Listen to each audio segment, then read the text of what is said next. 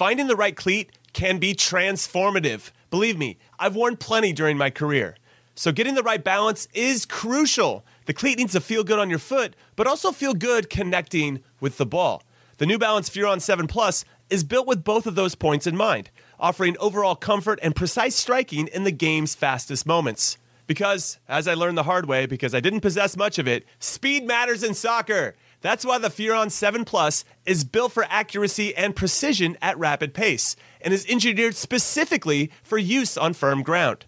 Why is this the ideal cleat, I hear you ask? Well, not to get too scientific, but the Furon 7 Plus offers a lightweight yet supportive hypo-knit with mesh lining upper construction and is paired with offset lacing for a truer strike of the ball, which is a long way of me saying that your game will immediately get better when these are on your feet. Learn more and purchase the Furon at newbalance.com. Robert Half research indicates 9 out of 10 hiring managers are having difficulty hiring. If you have open roles, chances are you're feeling this too.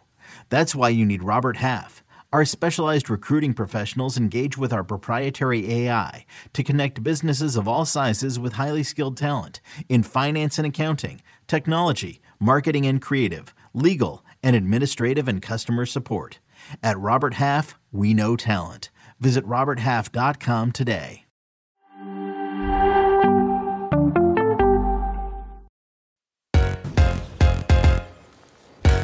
Welcome into Attacking Third on this Wednesday. Lisa Carlin, Kaylia Watt, Darian Jenkins, and Jenny Chu here for you today. We have so much news to go over because this is a big week in NWSL. Decision Day, which we have renamed. Did we figure out what we're renaming to? I'm pretty sure she won, but I'm pretty sure I won. What was it? For the crown. Quest for the Crown. I do like it. I do like it, though. I like it. Who doesn't love a crown? You're right. Yeah, fit for a queen. Please zoom in on fit her. For a queen. Okay, so Quest for the Crown going on this weekend. We have plenty of coverage on that coming for you. Lisa is going to be hosting a whip around show. Yes. Snaps for that. Yes, it's very exciting. With all the games being on the same day, what better way to watch them than in a 6-box with all of them happening at the same time? It's like red zone action, and I'll be there the whole time on Sunday. I don't know why I'm picturing you like actually whipping it out, trying to watch all of the I will be, actually. I've got myself a swivel chair, so I'm just turning constantly. We're going to call her Nico Cantor from now on, because this is like the Nico Cantor chair, so basically perfect, fitting. Sure. But it's the Lisa Carlin chair for that. The Lisa Carlin. You're right. Okay, let's go ahead and get started in this news. We're going to start in NWSL, where the Chicago Red Stars have sacked Chris Petroselli ahead of the last regular season match against OL Reign. Assistant coach Ella Macer will be the interim manager for that match. We move on to in NWSL as well, where they announced that the match between OL Reign and Washington Spirit was the most watched regular season match in NWSL history. The match was also Megan Rapinoe's last regular season home game. We move to Spain, where the match between Barcelona and Real Madrid is set to be played on November 19th. It had to be moved from its original location at the Estadio Johan Cruyff due to high ticket demand. El Clásico will, for the first time, be held in the Estadio Olímpic Lluís Companys, which has a 55,926 capacity compared to the 6,000 at the original location at the Johan Cruyff, which there was too much ticket demand, guys, to play it there. Wonderful to see. And Rinsola Babajide was named to the Nigerians' Olympic qualifying roster. The 25-year-old forward was born in London to Nigerian parents and recently switched her international allegiance to Nigeria after having played in the English youth national teams. Melissa Charlo will be the inaugural Catarina Macario's assistant women's soccer coach at Stanford. Stanford's women's soccer program has created an endowed assistant coaching position that honors the two-time Mac Herman Trophy winner, Catarina Macario, after receiving a gift from an anonymous donor to invest in the program's coaching staff. Charlo is in her second season on the Stanford coaching staff after helping lead the team to a Pac-12 title the season prior. And we love to hear this news coming here. Nike released goalkeeper Mary Earp's English national team jersey, and despite there being no announcement, absolutely zero marketing on this, the jersey sold out in under a day. What do we say, guys? When they build it, or if they build it, they will come? Mm-hmm. Yes. Is this not absolutely fitting for this? Yeah, I mean, come on. The fact that they didn't promote it at all, there was nothing that was put out about it, and it still sold out in under a day. It's almost bad business at this point. Yeah. Like, give us more quantity, promote it. People have been complaining about this for years, that these jerseys aren't available. And I think now this is just a good lesson for them. But again, I think it's bad business. I'm almost like, who's making decisions here? If you're going to do it, make enough for the demand and make an announcement about it. Exactly. I mean, it's about time. It is about time. There was a petition out there on change.com. Over 170,000 signatures for Mary Earps and other goalkeepers at the World Cup for their kits to be sold by Nike. So, I mean, there's 170,000 people right there that want the kits. And the fact that they make them and they sell out without any promotion. I saw on Twitter, Mary Earps didn't even know that it was happening. She was surprised about it. She didn't even get a heads up, like, hey, we got your jerseys. Like, do you want one? Like, come on. I think that's even more incredible. I know it's bad business potentially, and they're making some mistakes here. They should have made enough. I actually like that they didn't, to be kind of proven wrong again. Yeah. You know, they got the signatures, they did it finally, and then to be proven wrong again, like, hey, we have the viewership for this, we have the people that want this. If you answer to it, I think is that kind of better. Yeah, exactly. I love it. And you guys remember the clip of the fan talking to Mary Earps' parents about where they got her kid? Yes. I wonder if he got one. I hope he did. I hope he did too. The guy who was asking. And also this El Clasico being moved because of the ticket demand, this is another example of, hey, if you give us the platform, we will fill the seats. We will sell out the shows as well. The shirts. And El Clasico was already played at Camp Nou last year. 91,000? Yes, because of the demand for this. So the fact that they knew that this competition and the rivalry between these two clubs is usually a sellout, it's packed crowds, but to go from, 6,000 to ultimately what was the final total in the new stadium? Like, that's incredible to have that. 55,926 capacity. It's huge. I mean, it was like within a few hours of the selling that they had to change the stadium. That's again learn your lesson. Exactly. Come on, learn your lesson. How many times do they have to prove it? Stop undermining it. Yeah. Women's football is here to stay. Yeah. Ooh, I love it. Tell them, Lisa. Well, as we talk about women's soccer, be sure you tune in to the latest episode of our newest show, Kicking It. Carly Lloyd joins the crew for the first of a two-part episode to talk about her past with the U.S. women's national team, what went wrong this past summer, and what's needed moving forward. You're not going to want to miss that one. And up next, we have our very own Jordan Angeli. She caught up with a great of the women's game to talk about her globetrotting career and Fiorentina's brand new training facilities. I'm talking Vero Boquete. You're not going to want to miss it.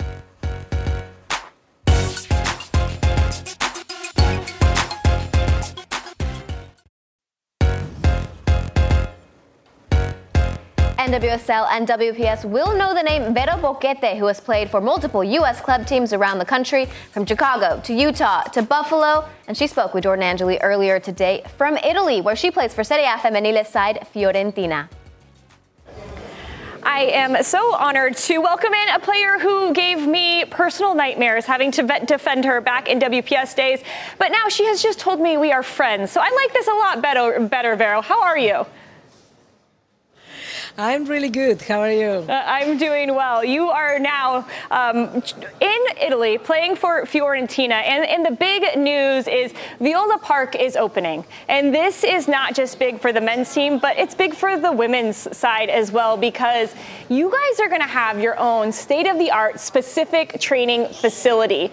What does that mean to you as a player?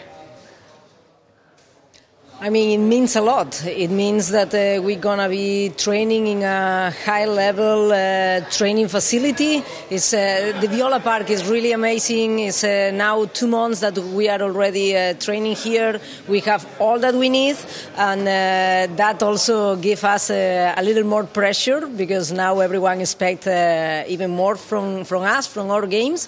But it's just, we really feel professional, especially in the women part right now, and we are sure that the future, the younger players gonna enjoy even more this Viola Park, and we're gonna have great players here. Yeah, absolutely. Well, they already have great players there. They have you, so that's a really good step. When you're talking about you have everything you need, tell everybody some of the things that you have that maybe you weren't accessible to you as a female player before.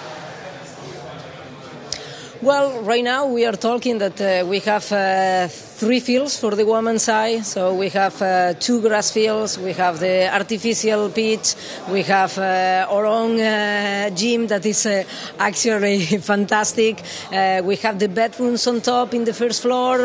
We even have like for the hairdresser to come and cut our hair. So actually we have everything. We can have breakfast and lunch here.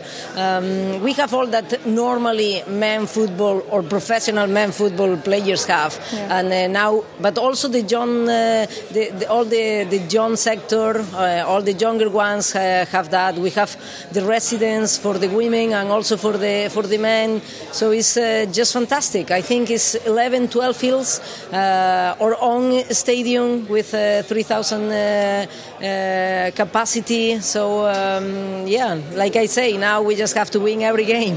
Right? That sounds fun. I'm going to have to get out there and watch you guys play. And also the kits that you guys play in are pretty nice. I love those kits. This is a young league, though, Serie A Femminile.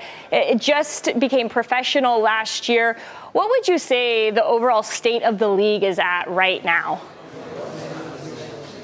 Well, here in Europe, all the men dominate leagues are getting better in the women's side too. We have the Spanish league, we have the English league, we have also the French, and now Italian is growing really, really fast. We have top teams like Roma that is playing Champions League, also Juventus, and obviously Fiorentina want to be there, not just in the men's side, also in the women's side, and the league is now more professional. Like you say, last year we became a professional league here in Italy, and I'm sure that with the football culture that this country have, the league is going to grow, and more people is going to come to our games, more spectators, and more fun to play. Yeah, you always make it fun for the spectators. I know that's for sure, Vero. When you're looking at the state of women's football, though, across the world, we just witnessed what was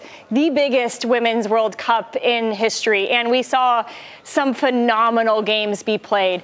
How much do you feel like has the game grown in your time as a professional footballer over the years? Well, it's growing really fast and a lot. Like, I think this is my maybe almost 20 season as a professional. Wow. I'm looking young, but I'm not that young. And I have been seeing everything. And obviously in the last 5 years, the women's side and the women's game grow a lot. The last 2 World Cups in France and also now in Australia and New Zealand were just fantastic. And more people is getting attracted from our game, and the stadiums are getting full. The TVs are giving us more space. So for sure we are in the best moment of the history in women's football, but the best is yet to come. So we are just excited to see what the future brings. Yeah, I love that, Vero, because the best is yet to come. I'm going to give you a little opportunity here to hype up your women, your Spanish women who are World Cup champions, because in the mix of everything that happened, we didn't get to talk a lot about them, right? The spotlight was stolen. So first off, how proud of you are you of this squad? And then I know changes need to happen. You've been very vocal about that. Do you feel like they're headed in the right direction? Well, first of all, they were just fantastic. They are fantastic football players. We have fantastic players, but they have and they show a great mentality. It's for that they won, because they have a tough year, and even though they made it to be world champions, they play fantastic. They show that they are the best in the world right now, and then the situation steals from them all that joy and all that huge moment. It was just huge for all the Spanish people. It was huge for the country, for our sport. And yeah, like the situation was, it was no great, that's for sure. So many bad things happened, but I think right now we are in the right direction. It was a shame that that happened, but maybe it was even necessary that something like that everyone could see it on TV. And now some changes are made, and more are coming. And I'm sure the future of football in Spain, not just women's football, football in general, because our federation needed a change. That change is happening, and also that will help our country to develop a better mentality. And we hope also to push the other countries around, and everyone get on board, because we go for equality, and we deserve that. Yeah, absolutely. And I'm glad we could give the players props, because I feel like in all of this, Vero, we've lost sight of that. And you should be proud of your Spanish women, because, man, did they play some beautiful football. Let's go to America, because you've played here a couple of different times in 2 different leagues. You played in NWSL for the Utah Royals, who are coming back next year, which is exciting. But I don't know if you've been able to look at the table at all in NWSL. It is so tight. It's the last weekend, this weekend of regular season. What are your thoughts about how this season has played out in NWSL? I mean, actually, yesterday I was checking the table, because I knew that this is the last weekend of games, and I wanted to know how everything goes. And I think it's just fantastic. The league is growing a lot. More teams, more fun, more people watching at the stadiums, more people watching also on TV. So also now here in Europe, more people is able to see the NWSL league. And I'm excited for the playoffs, because like that's something special in US, and we don't have that in Europe, and I really enjoyed that. And doesn't matter what happened during the season, doesn't matter who was the best team. Now it's time to show up, and everyone wants to show up in the right moment. And everyone also from here, we are excited to see and to watch. I love it. I'm gonna have to get one of those Vero Fiorentina kits, because I love that. But 2, thank you for just everything you've done for the women's game. Everywhere you go, you up the level. And I know it was hard playing against you, but I also loved it. I loved playing against you, because you make it hard on everybody. You up the level. So best of luck this season, and congratulations on Viola Park and the opening and getting what is deserved. Thank you so much. Thanks so much for that, Jordan.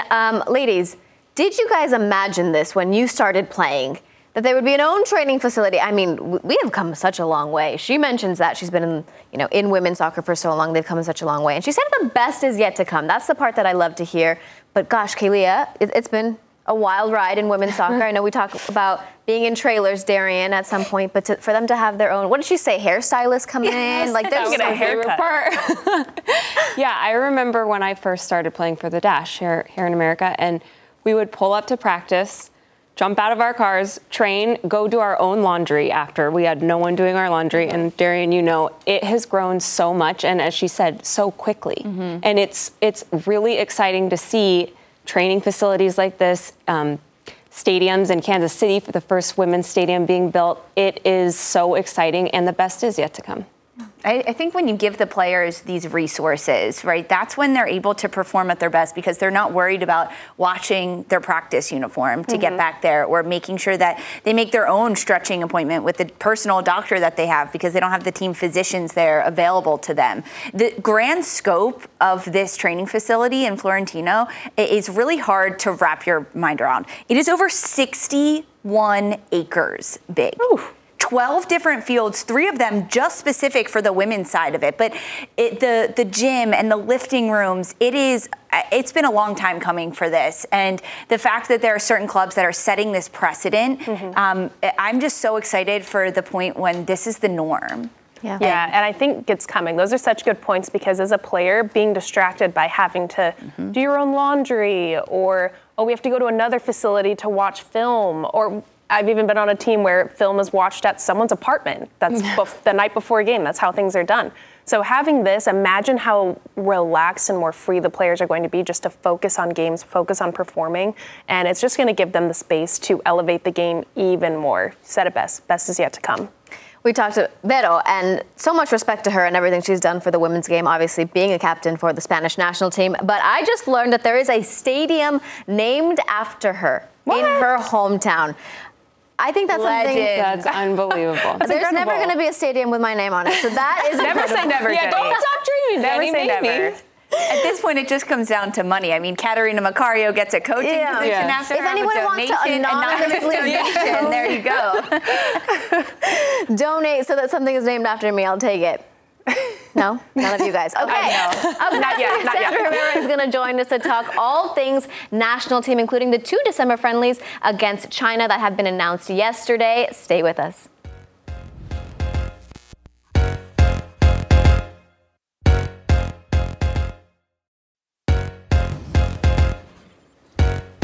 Welcome back to Attacking Third. We have the Deaf World Cup. 3rd consecutive win with the U.S. women, winning that. We have friendlies announced, and there's so much more. So we bring in CBS Sports reporter Sandra Herrera to talk through all of that. Welcome in, Sandra. Hello. Happy to be here. Hi, Sandra. It's great to see you. 3 consecutive World Cup wins is amazing. And what does this say about the depth of talent we have here in America? Yeah, it's incredible, right? I love the way you frame that, the depth of talent. This isn't the first go-round for this team, although I think maybe a fun fact that folks aren't aware of, that this is a team that has achieved a lot of success, but it was really just last year in 2022 where they really kind of were getting these resources and attention, via U.S. soccer. And now we see them continuing to thrive on the pitch. And I think a lot of that has to do, obviously, with winning. Everyone loves a winner and loves to see that. But the way they're doing it and some of these score lines that we're seeing for and by this team, I think in this most current window of tournament for the team, maybe taking a look at their group stage and how they win through the results. Maybe one little hiccup with I believe it was Poland, a 2-1 match there, but massive score lines for this team along the way, including a 10-1 win against England as well. So to lift another trophy, to lift another medal, you hit it right on the head. It absolutely speaks to the depth in all corners of American women's soccer. Sandra, Golden Boot and Golden Glove going to the United States as well. I mean, incredible.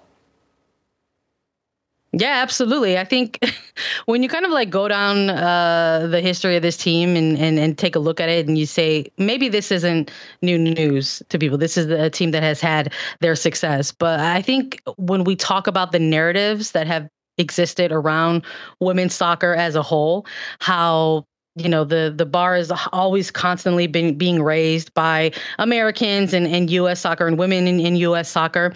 But to see other programs try to match that, try to be level with, or try to compete to and sort of reach their own heights and reach their own bar, and to have the U.S. still compete at this level, still achieve team success while also achieving those individual awards as well, massive. Now, Sandra, the U.S. women's national team has a pair of friendlies against China PR in December. There's no more retirement farewells. It's focused for the Olympics. What do you expect to see in these next 2 games? These are also the last 2 games with interim head coach Twyla Kilgore. So a very unique position that she's in. I thought she handled the pair of September friendlies really well.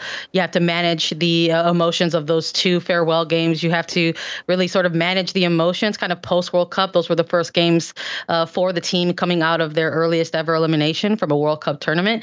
And you also really got to kind of manage those emotions and expectations of young players that you're bringing into the mix. So we got to see first caps for, Mia Fischel. We got to see one for Emme Vignola. And folks get really excited about that. Like, who are these players who are going to, who have next, so to speak, for the national team?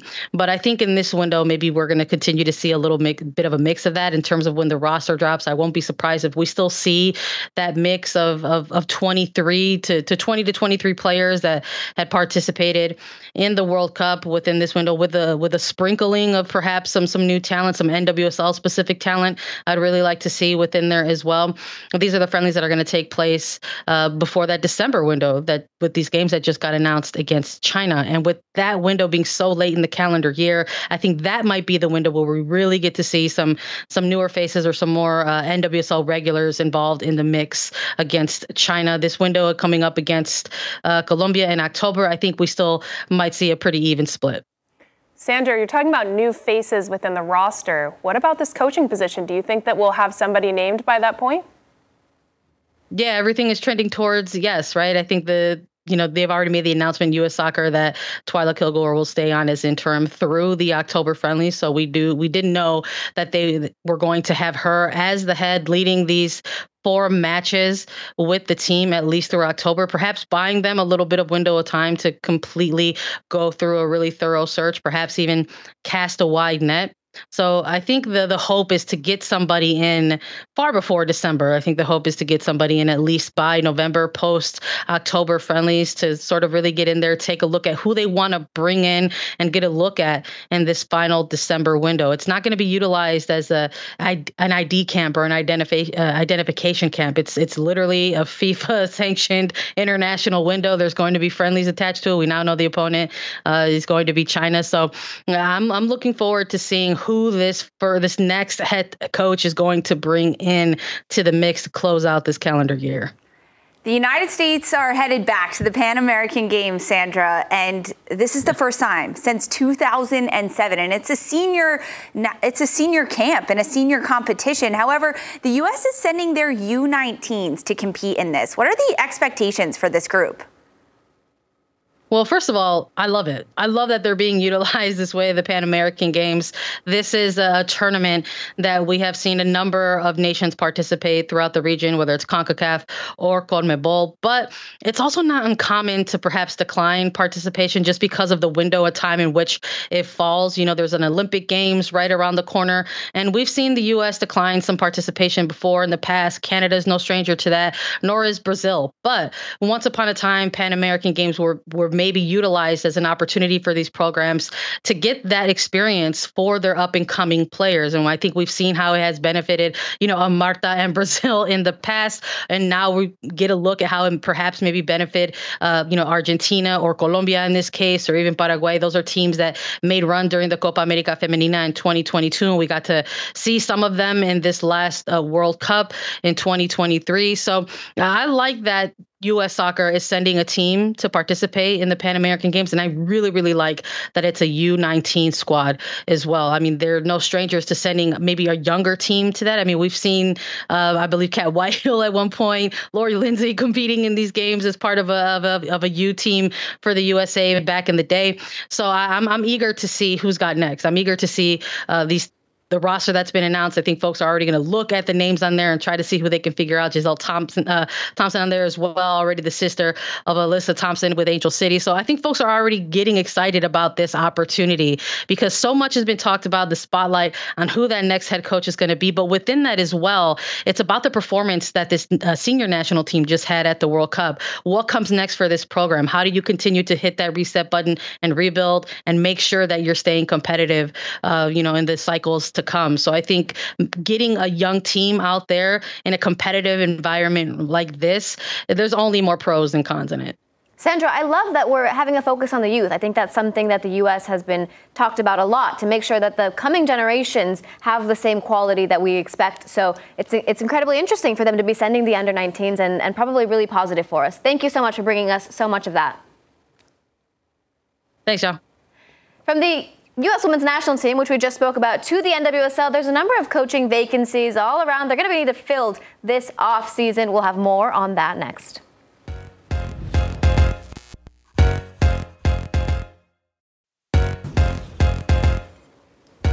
This last match day will be full of action as teams make their push for the playoffs, but the NWSL offseason also promises to be a particularly busy one with a number of coaching positions that need to be filled. We're going to go ahead and get started with the news that came out most recently.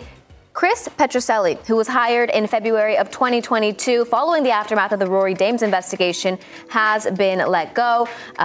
Chicago has been without their best player, Mal Pugh, due to the injury, but this is a team that in their history has always contended for a playoff spot, and they currently sit in last place, Kaylia. Yeah, I think the last couple years have been really rough for Chicago. I was there in 2021, and that season was so tumultuous, obviously. And with the exit of Rory, it was time for a sense of stability and calm. I really believe that. And so I think Chris was a good option for that transition.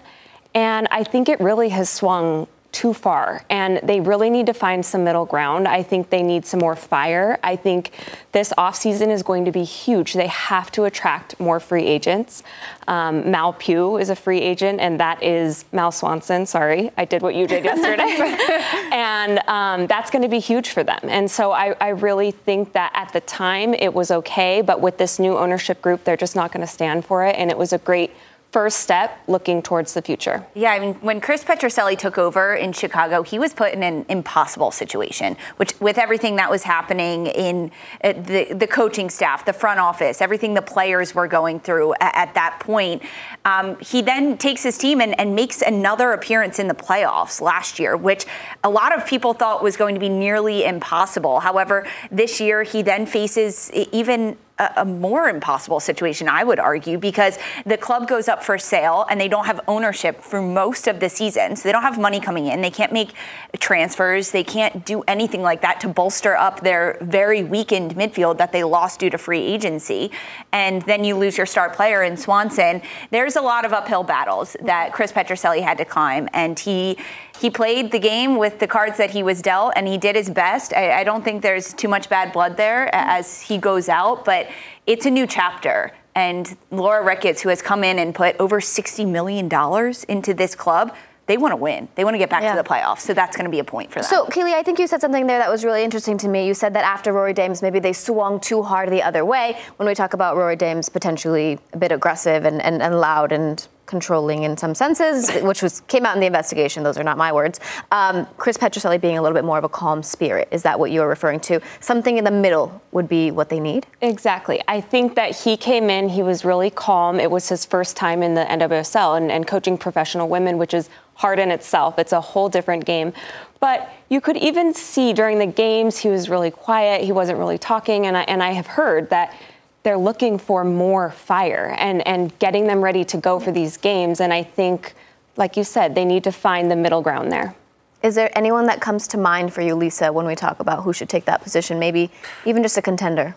I mean, there's a lot of good candidates out there. I think one thing that we've learned over the last several years with coaching vacancies in the NWSL is that you need head coaching experience in professional sports in order to be a successful head coach in the NWSL. You look at Scott Parkinson, who came in for Gotham. That was his first head coaching position. That didn't last very long.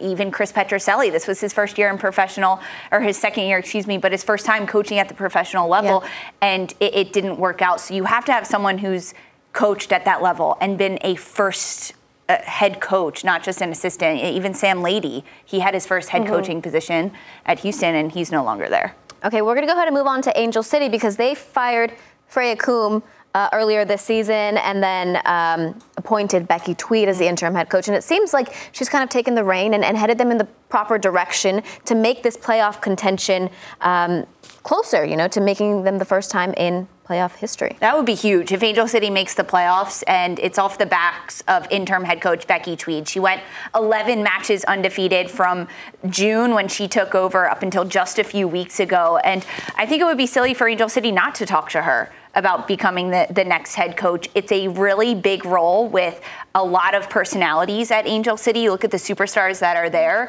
with Sydney Leroux, Kristen Press coming back. You've got the #1 draft pick and the youngster Alyssa Thompson. So balancing players that are at opposite ends of the spectrum of their careers and making sure that you're getting the best out of them on the pitch. I mean, Tweed knows the system. She found success there already. I think it would behoove them to start there with Tweed. How often does that happen in NWSL, shall we say, that they continue with the interim coach that they've hired? I mean, it doesn't happen very often. Yeah, I don't think often at all. But I do think it would be smart of them to stick with her. Obviously, this team is bought in. She showed she can develop, especially coming in as late as she did to the season, being the head coach and saying, you know what, getting everybody to commit to her plan and execute it well. Like, how many games did they go on a winning streak or not losing streak, we'll say, 11. Lucky number, I love that. But yeah, I think it would be a little daft of them to not stick with her and give her the opportunity to have an off season and a full year or some of the season to at least prove herself and see what she can do. I agree with that. If she wants it. Ooh, spicy. That's always Darian, the case. we moved to Kansas City, where they had a bit of an underwhelming season. They were expected to make a contentious, run this year, and instead they were the first eliminated from playoff contention.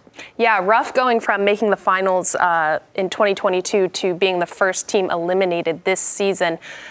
My biggest thing is that they need to keep players healthy. They have all of the weapons that they could possibly want, in my opinion, going into this season, and I don't think that they had the proper chemistry or tactical plan, especially in the first half of it. They were in a 3-back, often in times playing against teams that had a really dynamic front three and were exposed wide and then crosses into the box, and really silly mistakes that I think it was more of a tactical misunderstanding between what the coach wanted and what the players were seeing and what the game was giving them. So I think this new coach coming in, which we're all suspecting is going to be Vlatko, I'll just say it, I think needs to be a tactical genius and get the team bought in from day one. I think it was a little bit too delayed last year for them, but they also need a coach that's going to develop these younger players. They have Loera, Cooper, Robinson, and so many more that need to be just up to par as with Dabinia, Lola Bonta, Kristen Hamilton, Cece Kaiser, all of their star players, Haley Mace, who you know exactly what they're going to bring to the table. They have their own style of play. You know what to expect of them. They don't need too much focused coaching, but those are players you build the team around, you build chemistry around. So I think that coach needs to come in and really just get them gelling together again, and they'll be a contender for playoffs next year. So my question there is, you name all of these players that we know are such quality, and they've shown their qualities, but they were unable to make the playoff push. You think this is a coaching thing? You think that with the same core of players next season, with a new coach, things would change for them? It's not necessarily a change in personnel, player-wise. Yeah, not at all. It didn't even really get to the full midfield. They have Desiree Scott, who's a free agent, Gautrat, Di Bernardo, Lola Bonta, Dabinia. There's so many players. It's a stacked team. So I think the coach needs to come in, and it's really just tactically. They're having the stadium, they have the training facility, they need to keep players healthy, and I still think even if they had this exact team next year, they're one of the top teams in the league. Lisa, you made a great point earlier in that a lot of times these coaches are here to manage these players, and that can be extremely difficult. With such quality players on a team, you're not trying to change them, you're just managing it. And I think that's a great point, and that's what is so difficult about this league. It's putting them in the right position to succeed, right? You're not going to teach Dabinia something that she doesn't already know. Exactly. So can you put her in the right places on the field, give her the freedom to have the creativity that she has, just be able to unlock it, and then have I'm going to be honest, supporting cast around her that can help her out. You have to know who your stars are and who are the supporting players that can feed into her. Listen, we all have to play our roles in every situation that we're in. But my question is, you say we have to bring in a tactical genius in that sense because you have these players, maybe not genius, a tactical coach, right? Is Vlatko Andonovski that coach? I think he can be at the club level. Okay. I think he has shown success at the club level, being a coach formerly in Kansas City. When you're with the team every single day, you can teach tactics and you can go through different formations and teach them different ways to float through it. With the national team, you only get them at spurts. And my opinion, I had him as my coach at Reign when I played there. And that was the most I've learned tactically from any coach I've had. Like, I saw the game completely differently, and you're right, with that amount of time where you get to be with the team day in, day out, watching film constantly, which he's obsessed with watching film, I think that he would be a great fit for this Kansas City Not in side. a teammate's apartment, though. No. That was a disaster season. I had to, I'm sorry. All right, let's go ahead and move on to the Houston Dash, because their defense was the worst in the league, by the way. The best in the league. Their offense was the worst in the league. So best in the league, they only conceded 17 goals. The next one up conceded 22, but they only scored 16 goals across 21 matches, having the worst offense. So they had brought in Diana Ordóñez, who was supposed to make the difference for them. But this mismatch in their defense being strong, but their offense really, really harmed them this season. It was a tactical nightmare for Houston because they're able to do so well defensively. You have goalkeeper Jane Campbell standing on her head for all of the games this year. That's why Houston is as high in the table as they are right now heading into the final match day, because of their defense. However, you cannot rely on defense in the NWSL. You have to score. You have to find the back of the net. Throughout this year, Houston really struggled in their midfield. They did not have any depth, and during the World Cup and international break, they lost all of their players, and that was a huge loss for them. Now, Houston has signed Brazilian international Andressa, and she has stepped in there. She'll be there. How can you support her? We talked about Debinha. This is another player in Andressa, midfielder, that wants to have the ball, and she wants to be creative. So how can you support and build in players around her? That's going to be bulking up the midfield for this Houston side, which they've slowly done. However, they're back to having Sarah Loudon as the head coach, who took over last year and led Houston to their first ever playoff appearance. What do you think about her managing this team? She doesn't want it. I mean, she was an interim last year. I think that she is very capable. She's been at Houston. She's been an assistant. She understands the systems and the players. However, they're going to look for another head coach. They had Sam Lady come in, who was an assistant, a longtime assistant at OL Reign, and he just couldn't make the pieces fit together. Yeah. They have a lot of good personality. You mentioned Diana Ordonez. There's Maria Sanchez. They have players that can score, but they need to be put in the correct positions to succeed and to be able to do that. I also think another part of that is their playing style. We've seen a lot of what like my grandma calls it kickball. Yeah. Quite literally just launching the ball down the field and relying on Nichelle Prince. And it's because they don't have a midfield. Exactly. I agree, but now I think tactically the new coach coming in, like you have Sophie Schmidt, who I think is a really underrated player in the league. I think she's so good and connects the lines really well. So playing in a way that suits the players, actually suits the players, not just hoping to score, I think is going to give them a lot of success. Kaylia, you played with Houston. Is there any insight you can bring us there? Yeah, I think that, first of all, when I played there, we had the same head coach for many years, and it was not working. And so it's very encouraging now that we are living in a league that if you don't perform, you get fired. So I am happy to see that, but they have had so many coaching changes over the years. And I think that you're right. I don't think Sarah wants it, and they need to find a true head coach. So I'm rooting for them, and I hope they find someone that can help use their weapons. They have some of the best offensive players in the league, and they should be scoring more goals. Yep, love to see it. All right, guys, we'll see how that cookie crumbles. It'll be a fun. All right, the UEFA Women's Champions League qualifiers have been taking place before the tournament's group stage. We're going to have the full recap of that when we come back. Stay with us.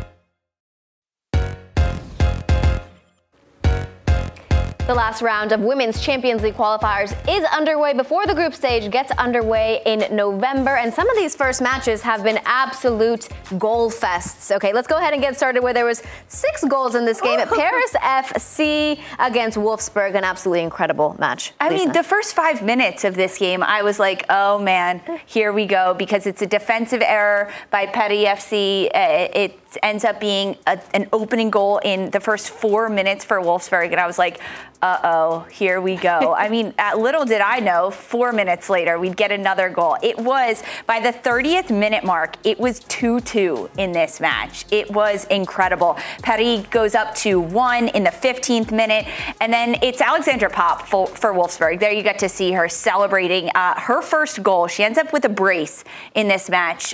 She gets the first goal around the 30th minute mark. It's a cross off a throw-in for Wolfsburg. Her header is from around the penalty spot, and she puts so much power on it. I don't understand how her neck snaps as hard as it did to get this goal ricocheting into the back of the net. It was incredible. It looks like she smacked it with her foot, and it ends up being her head. And then she gets the equalizer again late in the 70th plus minute of this match. However, Paris FC has been really impressive. They are looking to make a run throughout this Champions League. They're the team that knocked out Arsenal. They knocked out Arsenal in penalty kicks. And throughout this match, they had really good moments against Wolfsburg where they were able to find the space in the width, get the ball in behind, cross it inside. And there were shaky moments for Wolfsburg that Paris FC was able to really capitalize on.